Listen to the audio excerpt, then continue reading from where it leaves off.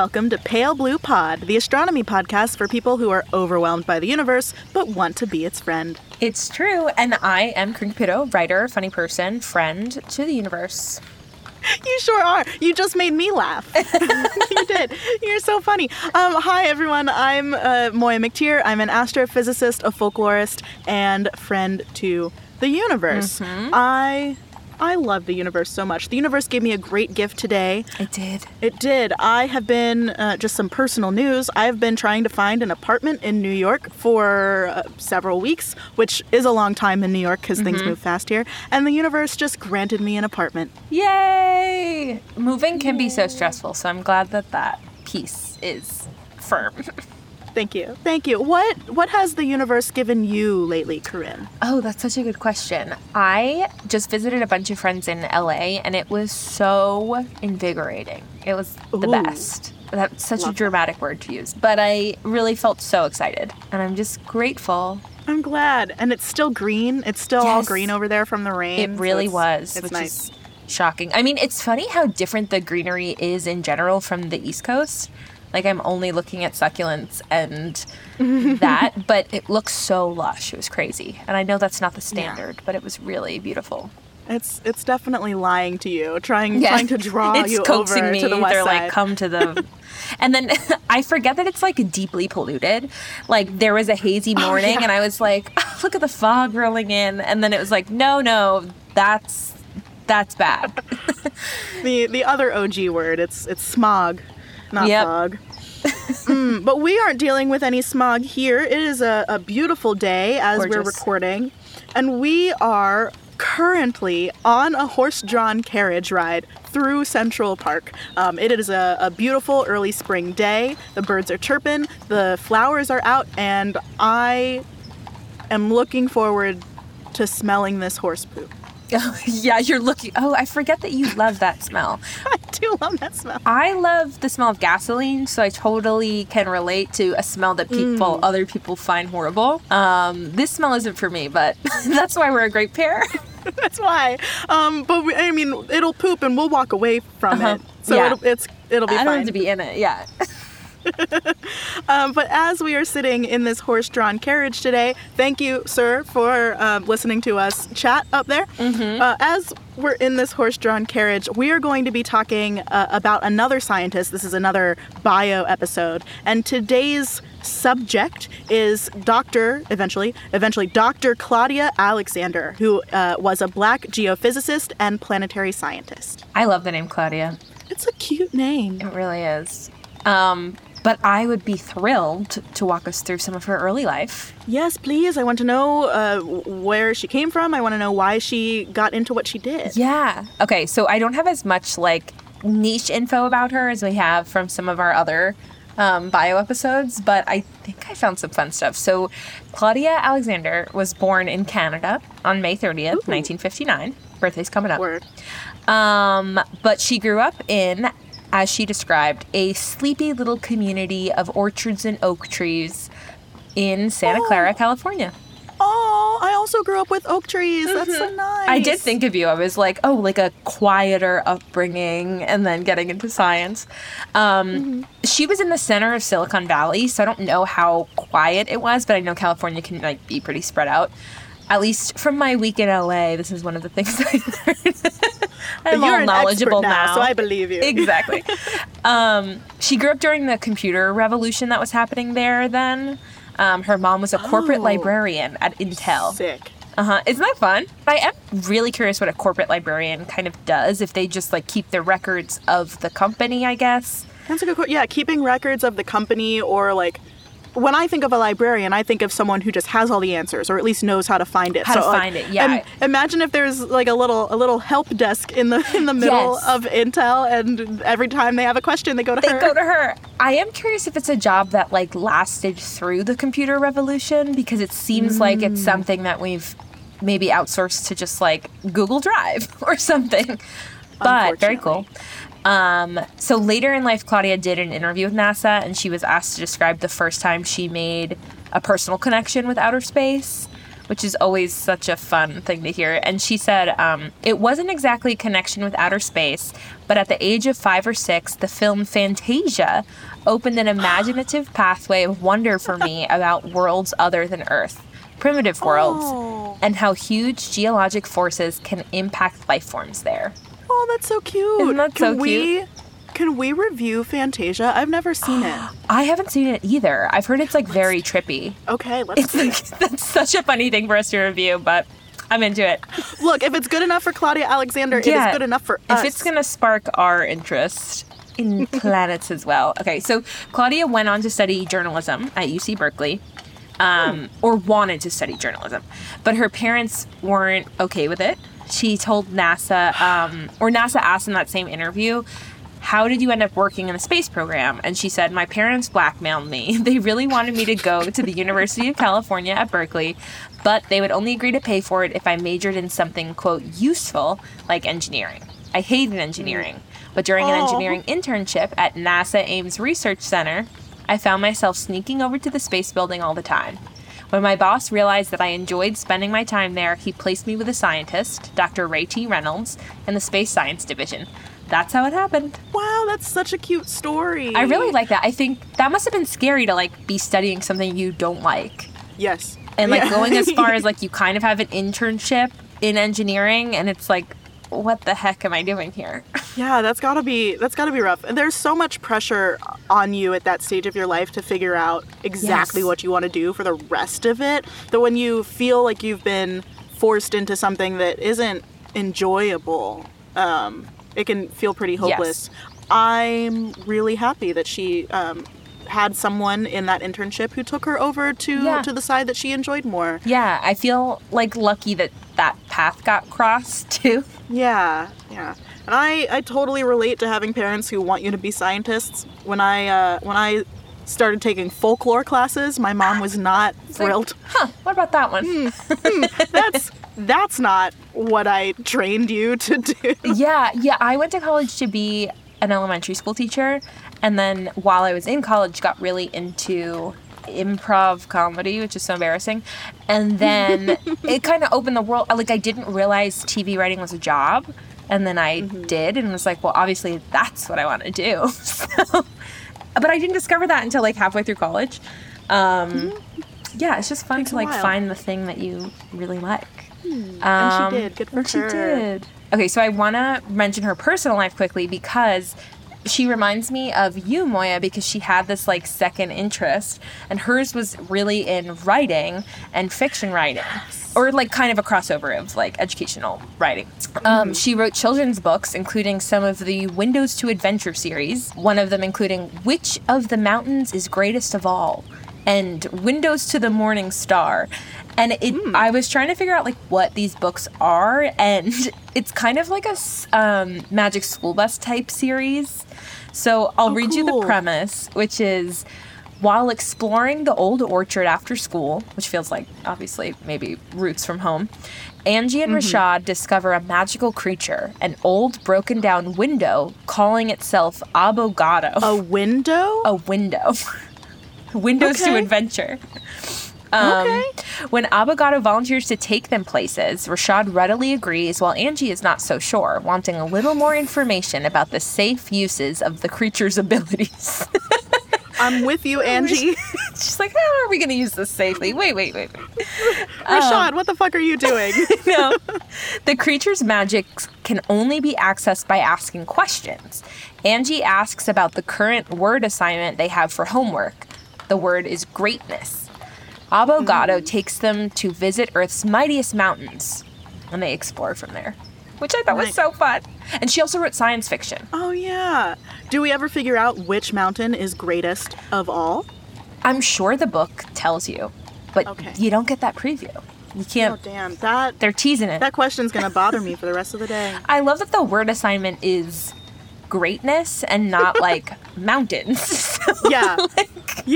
Like it took a leap. Oh, you want to hear about greatness? I want to tell you about mountains. Exactly. Like, we can interpret greatness in any way. But anyway, she was also a member of the Romance Writers of America, She used her writing skills to contribute to like other passions. Like she played tennis. She wrote for like a tennis blog as well. And she traveled and horseback rided. Yeah, she just seems like she was really cool. Yeah, like she had a life outside of science. Yes. And that's important and kind of rare. Yeah, I think days. that's rare for so many people who like really dedicate themselves to work. And I'm sure in academia it's like way worse. But yeah, it's just nice to remember that. Like, I feel like she could go to a dinner party and like not say what I do. It's like there's a whole world of like, oh, I just finished writing this and I played tennis and I did whatever, which I love. I love that for her. Good for her. Yeah, we are in this carriage in her honor because she liked to ride horses. I know, Corinne, you do not like to ride horses, but I wanted to be horse adjacent for this episode. I think that's thank you for considering me. And I can get pulled by a horse, but I won't ride a top one. Right. Behind, not above. I understand your preferred prepositions. Exactly. So she went to UC Berkeley. So she graduated with a master's in geophysics and space physics from UCLA, just staying in the California area, in 1985. Not 1895, like my notes say. It's like 1895? I thought she died young. She actually died so old. So old. No, she finished in 1985.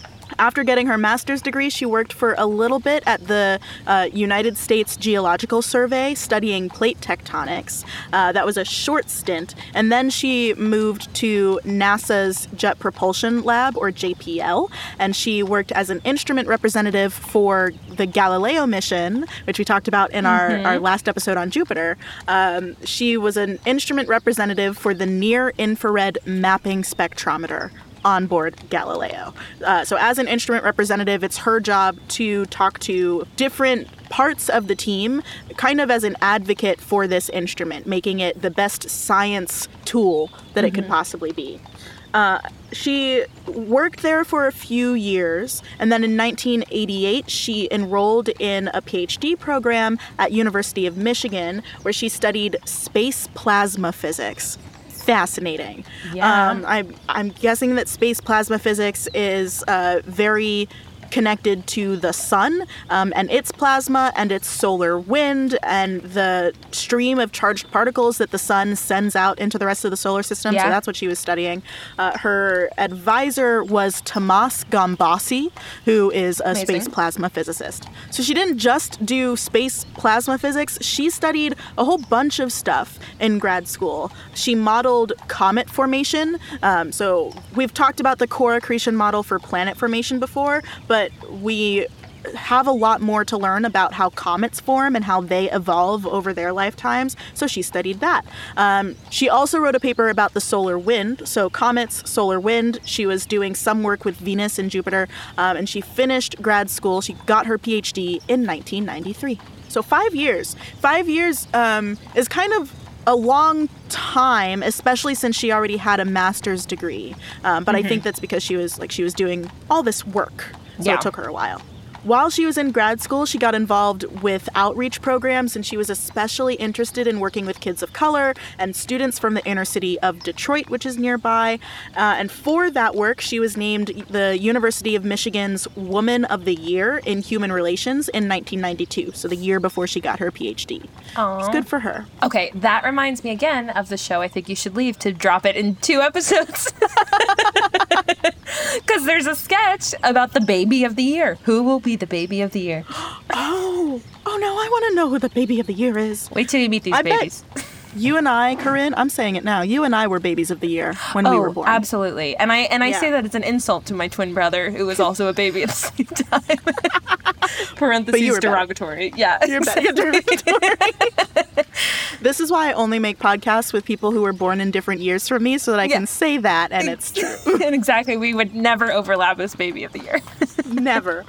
But she was really instrumental in getting some, especially young black women, black and brown women, to finish high school and to pursue careers in science. So she did great work. That's very cool. After her PhD, she went back to working at JPL, at the Jet Propulsion Laboratory, and she did so much stuff. So at first, she started working with the plasma wave instrument, again on the Galileo spacecraft, and that mission taught us a lot about the entire Jovian system. The Jovian system is Jupiter and it's more than 90 moons, so it's a big system to study. There's a lot of information that you could potentially gather. The Galileo spacecraft discovered more than 21 moons of Jupiter. So, we know of about 90-something now. 21 of them were discovered by Galileo, the spacecraft, not the man. The man only discovered 4.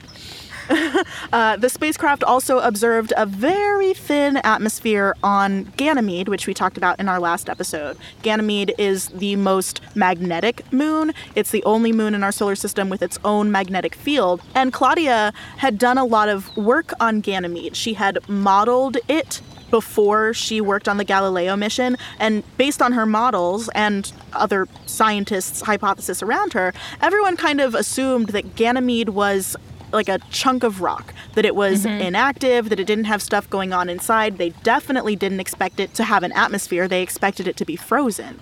But the Galileo spacecraft observed this thin atmosphere, and Claudia was so surprised that when she saw the data coming down from the spacecraft, she was surrounded by other scientists and engineers, and she said out loud, "I don't believe it."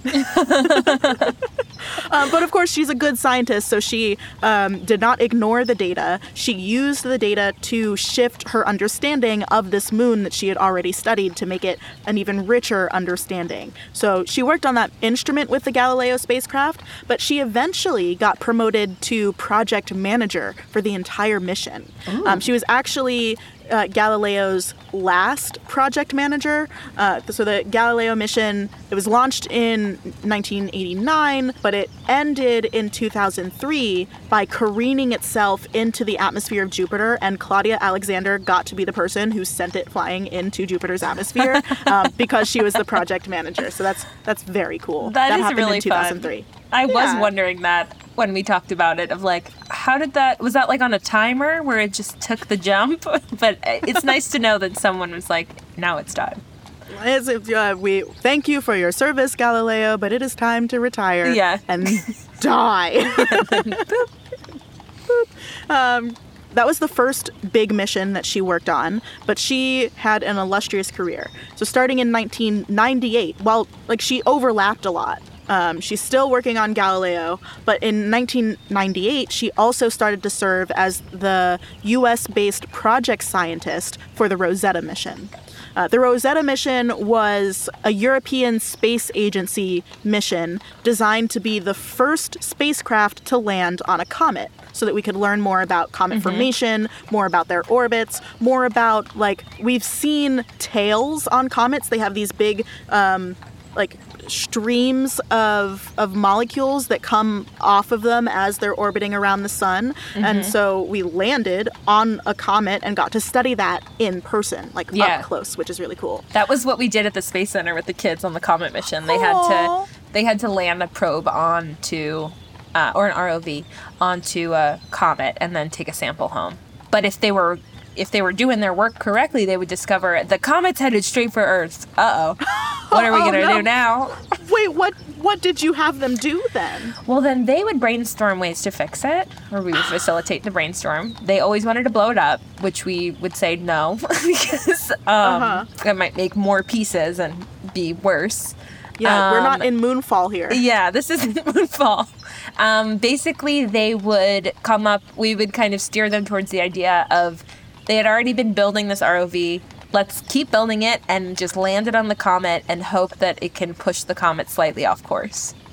All right. And then they would do it, and we would play the video of them saving the Earth. Yay. There is a video of them not saving the Earth that we never played. But you were prepared, just in case. But we were prepared if a class really fucks up. No. What was that video like? Was it all people that video? Dying and screaming? No. It wasn't that dramatic because I did watch it a few times because I simply could not believe that they made the second option. Because I'm like, even if this is enrichment first, we can just fake it and say, you did it, have a great day. Yeah, they don't need to know. No, that one, the ROV would land on the comet and, like, explode itself. Like, the ROV would fail. It's not that you saw the video of the comet hitting Earth. But never played it in my time there. Good. I hope they never do. There was one class where we thought about doing it because they were being really bad. But we were like, I can't ruin this experience what does that even for them. Mean? We had some classes where, like, the older kids got, the more they wanted to, like, to defy, like, any kind of authority, which, developmentally I get, but I'm like, don't you see? If you just follow the rules at the Space Center, you'll have so much fun. That was always... You're like, this is my job, man. Like, stop talking back to me. I'm just doing my job. I think you should leave. There's a sketch where he's like, I'm not trying to make you have the worst day of your life at your job. But those kids were. Those kids really were.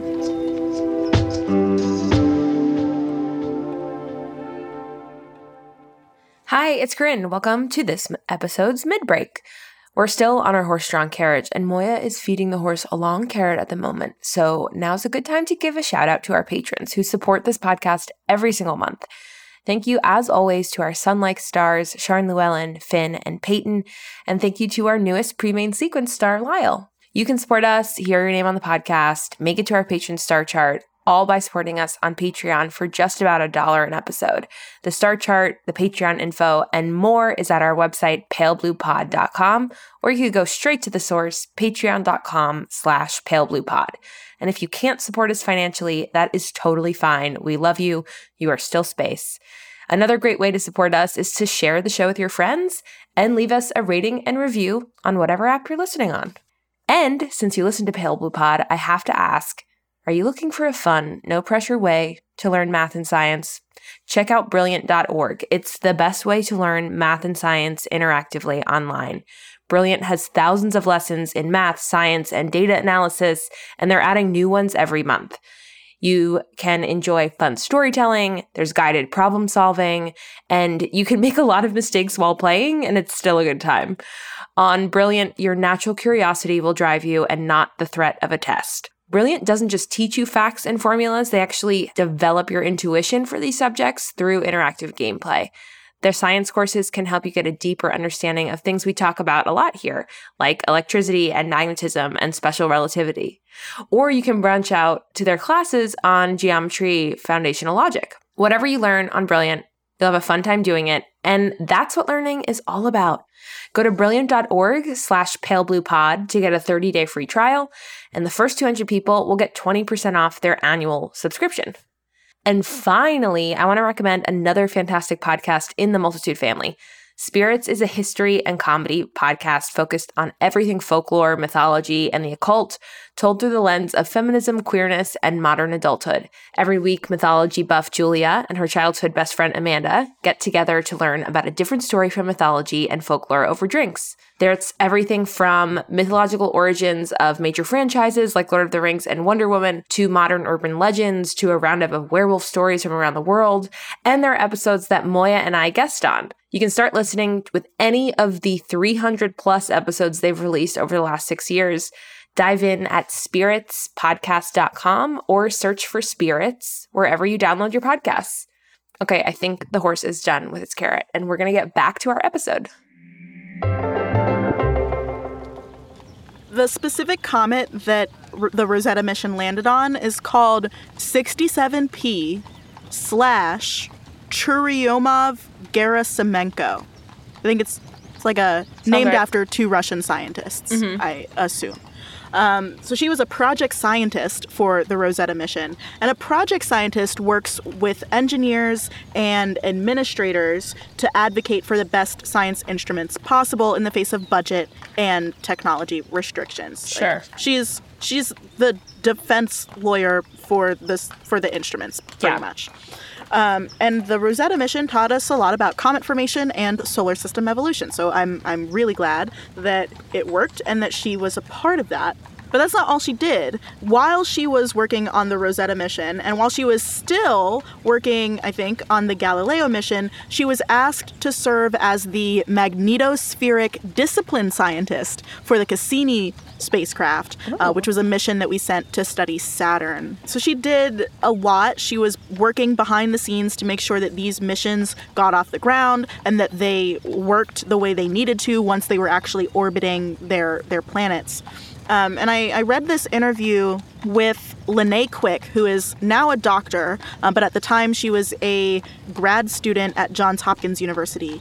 And in the interview, Lene asked Claudia what it was like to work on missions for NASA instead of getting a professor job where she would teach and do research. And her response was, quote, "I did not do a postdoc, but I went into the workforce and regretted it immediately. Oh. I regretted it for about 10 years. While the money was good, and in parentheses, I was so insulted by the salaries offered a postdoc, I missed out on some critical development." So first of all, yes, I will second that salaries in academia are terrible. Yeah. You spend 6, on average, years getting a PhD in something and becoming the world's leading expert in your specific field. And then most PhD students will go on to do a postdoc or like a postdoctoral appointment at some other university or research institution.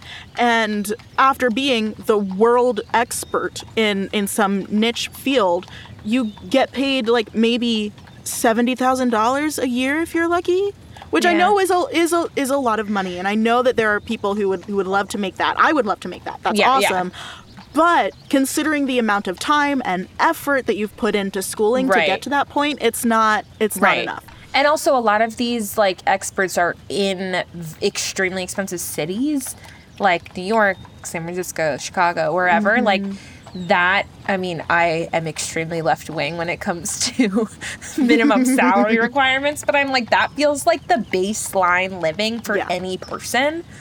Yeah, I get it. Yeah, it pretty much is. The other terrible thing about postdocs is that you usually are moving from your home institution, like where you did grad school, to somewhere else entirely, and most postdocs last 1 or 2, maybe 3 years. And then you're looking for another... Yeah, and then you're looking for another job, and you're probably going to have to move again. And this is a huge problem. And also, moving is thousands of dollars. And most of them don't give support. Like, immediately subtract that from your salary. Yeah, it's awful, and people do 2 or 3 postdocs before they get a full-time position as a researcher or a faculty somewhere. And so the system is terrible. Also, there is so much money in the world, nobody needs to be struggling.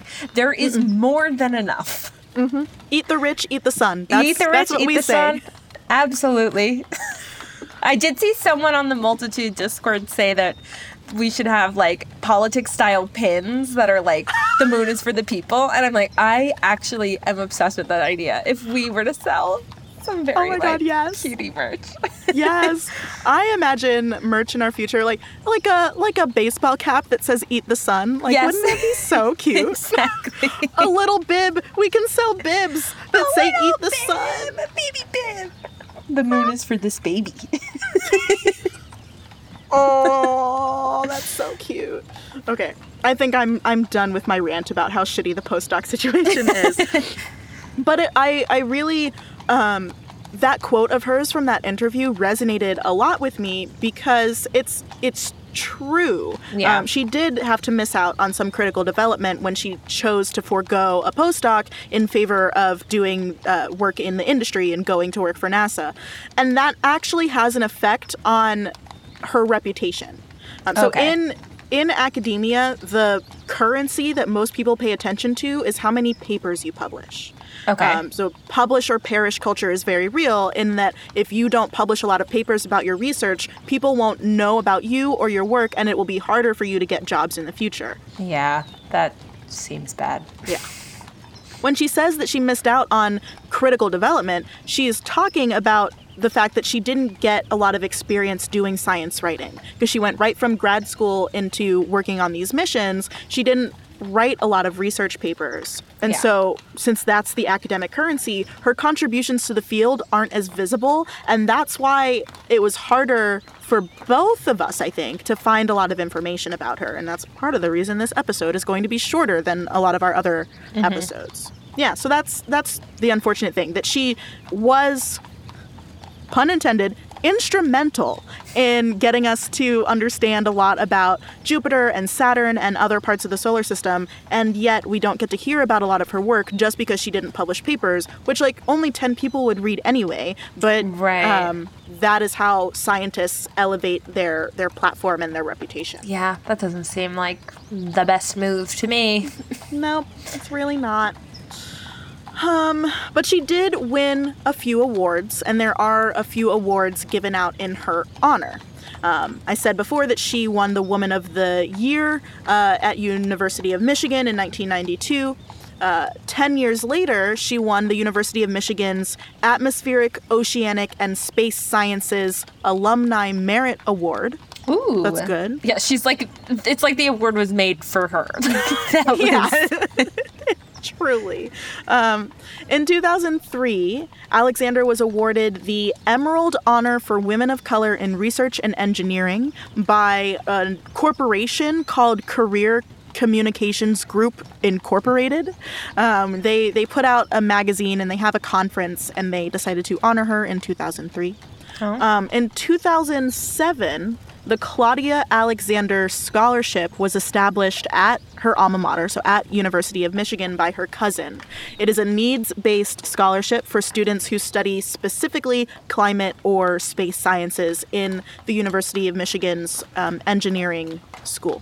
And the American Astronomical Society offers the Claudia J. Alexander Prize to recognize mid-career scientists who have made and continue to make outstanding research contributions advancing our knowledge of planetary systems, including our own solar system.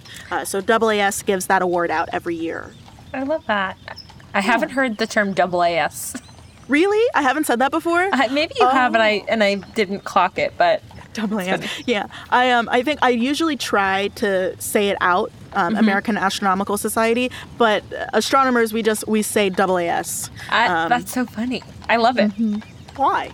I just think it's funny to like say something that is almost the same length as the original. That's the original thing. Honestly, let's count the syllables. AAS has 4. AAS is just 3. If we just called it AAS, it would take less time. It is easier for the mouth to say AAS. I get it. Yeah. Yeah. And I think we can all agree that it's faster than saying the American Astronomical Society. Yeah, exactly. As we have said in previous episodes, we are only covering scientists who are not alive, so that we can tell their whole stories, which means, unfortunately, that Dr. Claudia Alexander passed away. She passed away in 2015 after a 10-year-long battle with breast cancer. She definitely died before her time. She was working at NASA on these missions pretty much up until the time she died. And if she hadn't, I'm sure she would still be making amazing contributions to the field. But rest in peace, rest in power, Dr. Alexander, one of the first 30 Black people to get a PhD in an astronomy or physics field in the U.S. So she deserves all of the recognition, all of the flowers that she can possibly get. Yeah, the number's ridiculous. The numbers are low. I was number 24. I was the 24th Black woman to get a PhD in astronomy or physics in the U.S. Really? And not even like at Columbia or at Harvard? No. Whoa, that's so small. It's very small. And so she's a pioneer. She is an icon. She is someone to look up to. And I'm really glad that we got to cover her work on the pod. Me too. I have to read her book. Her books? Windows to Adventure, the books. And her short story, I would definitely, I'll include, if I can find it, I'll include a link to her short story in this week's research notes for sure. Love it. But to wrap up the episode, I wanted to do a fun little activity with you, Corinne. I want to talk about Dr. Alexander's papers, but I also want to make fun of the fact that not just her papers, but most academic papers have rel stupid titles. Yeah. And so I will read out 8 different paper titles. And Corinne, your job is to tell me if it's an actual paper title by Claudia Alexander, or is this just a random combination of words that I made up? Oh my God, I'm nervous.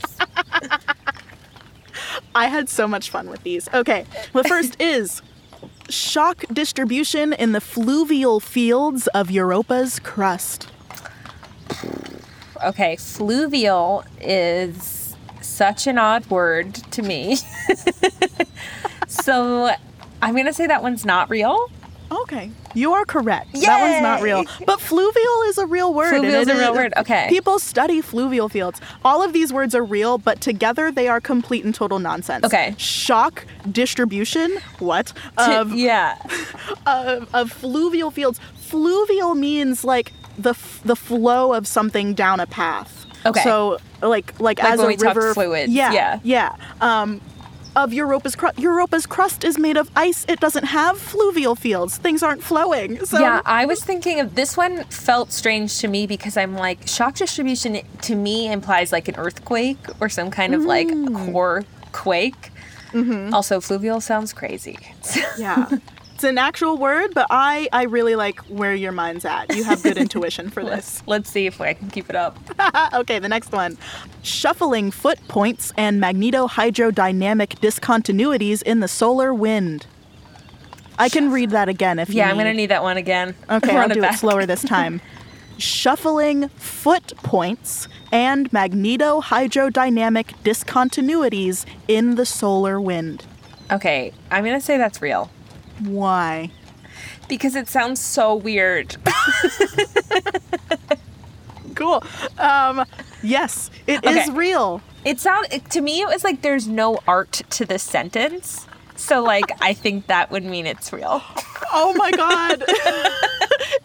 You know what? That might be a good way to go through this. There's no art in this sentence. You're like, Moya's so artsy. She would make it sound good. She would make it sound better. Something that I could say to a friend. Like, this is a group of words that you can't remember. Yeah, like, not at all. There's no flow to it. There's no fluvial flow. Yeah, exactly.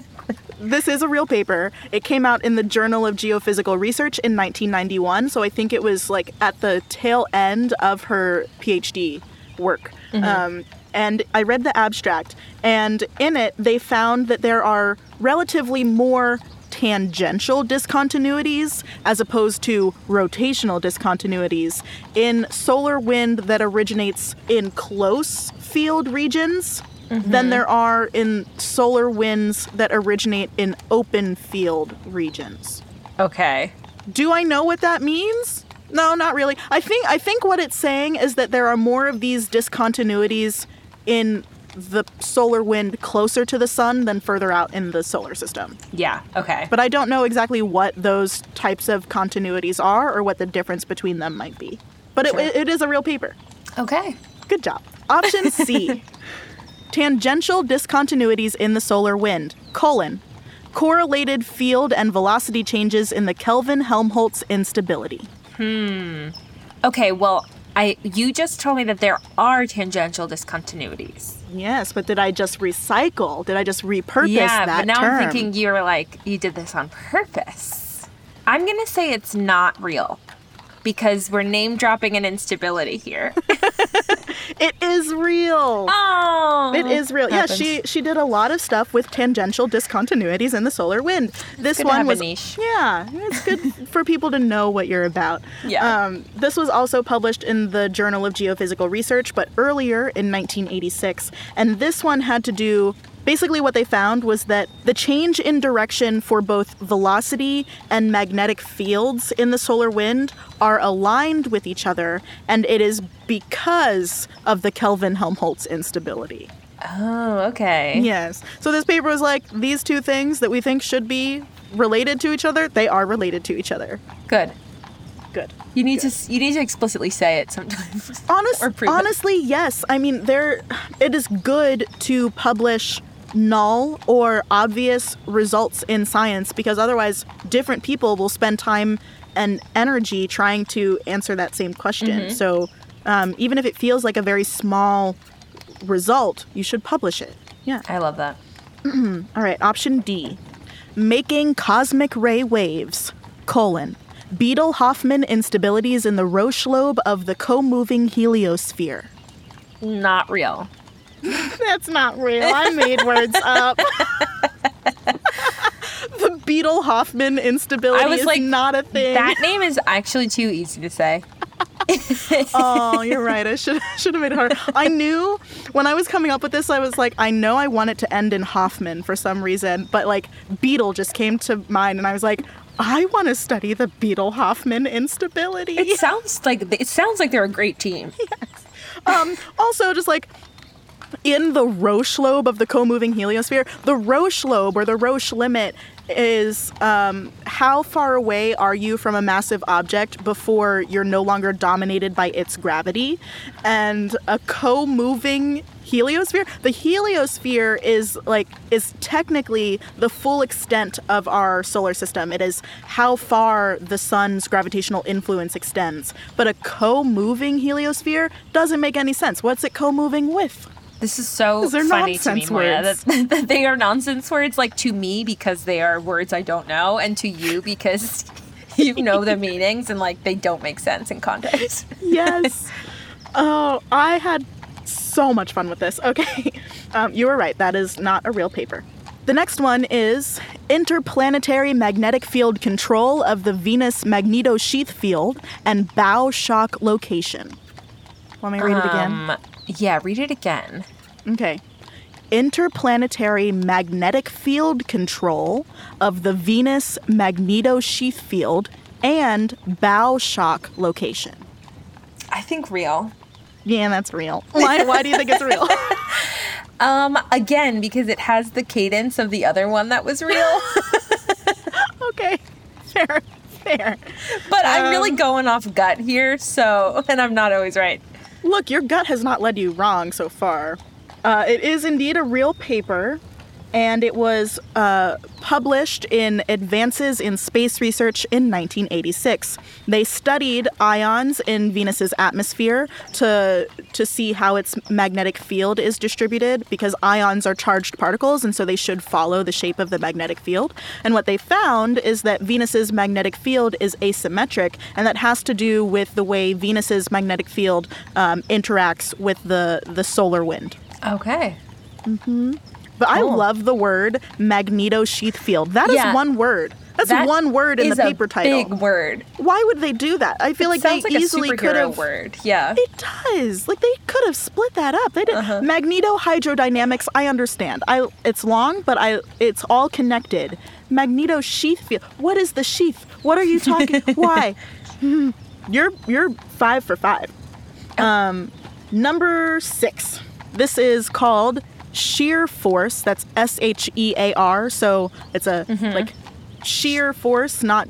It's gonna sound the same way no matter. But it's SHEAR, not SHEER. Shear force in adjacently counter-rotating molecular hydroplumes. Not real. No, that's not real. You did it. Okay, so shear force is the force between two moving fluids or two objects that are moving past each other but going in opposite directions. So that's shear force. In adjacently counter-rotating molecular hydroplumes. So what I was trying to get you to think this was a paper about the bands across Jupiter because I was like, these adjacent bands moving in opposite directions are made of molecules, and then hydroplumes was just like a nonsense word. I get it. Also, Jupiter doesn't have hydroplumes. It doesn't have plumes at all, and if it did, they wouldn't be hydro because there's not enough water in Jupiter's atmosphere.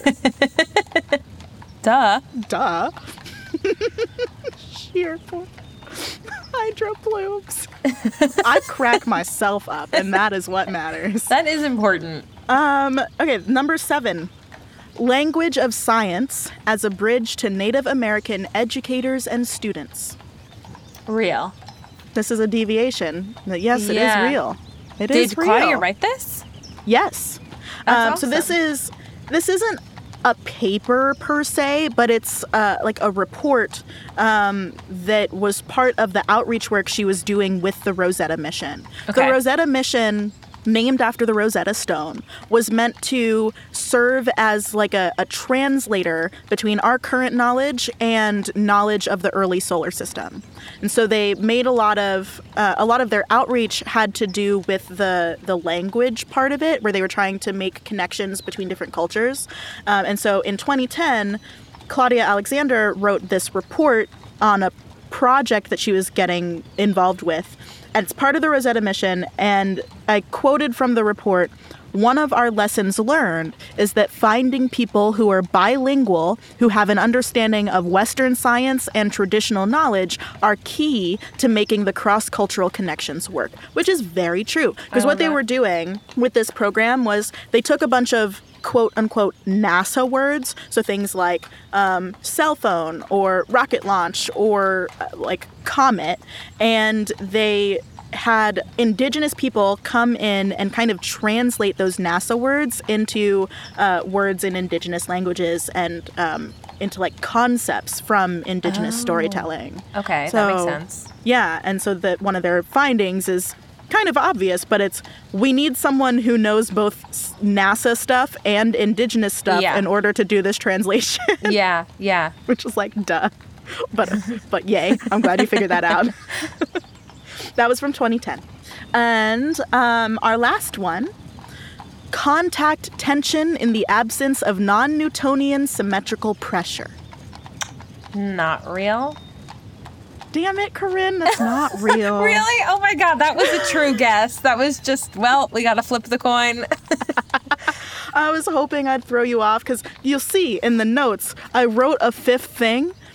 So for the listeners, we have notes for this episode, and I wrote out the titles of all the papers. And then below that, I put notes on their abstract. And 4 of these titles were actual papers. 4 of them I made up. But I wrote 5 notes. And the last one says... Oh, that's giving me so much credit, Moya, because I'm like not doing the math to even know which question we're on. I really wanted to trick you. So the note for the last made-up paper is apparently in this abstract, they learned that forces are applied to the surface until the crust cracks. And I was like, Corinne might see that and think it's a real paper, but no, I couldn't trick you. It is in fact made up. I appreciate that. That's really funny. Wow, 8 for 8. You didn't get a single one wrong. I got the Kelvin Helmholtz right. Oh, wow, good for me. You did, because you were like, oh, that's a real instability that we've talked about before. Next time, I guess I need to get better at coming up with fake paper titles. Maybe I'm channeling like some kind of energy, some academic history. The spirit of Dr. Alexander is moving through you as we speak. Exactly. Well, thanks for playing that little game. Next so time, I'm gonna catch you. I will eventually. Yeah, you'll get me. I know you will. And this is actually a great time to stop because we've been on this horse carriage for a while, and I'm sure this is a lot of cash we're gonna have to pay in a minute. Oh, you're right. Well, that's okay. Pale Blue Pod is paying for it. The loads of money. Oh yeah. There's enough to go around. I've said it. There really is. None of us have to suffer. Well, wherever you are in your personal horse carriage ride, I hope you remember that you are space. Yeah, you are.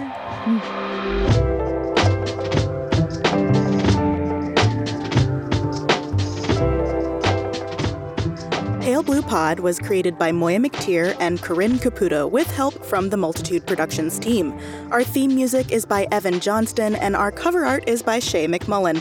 Our audio editing is handled by the incomparable Misha Stanton. Stay in touch with us and the universe by following @PaleBluePod on Twitter and Instagram, or check out our website, palebluepod.com. We're a member of Multitude, an independent podcast collective and production studio. If you like Pale Blue Pod, you will love the other shows that live on our website at multitude.productions. If you want to support Pale Blue Pod financially, join our community over at patreon.com/palebluepod. For just about $1 per episode, you get a shout out on one of our shows and access to director's commentary for each episode.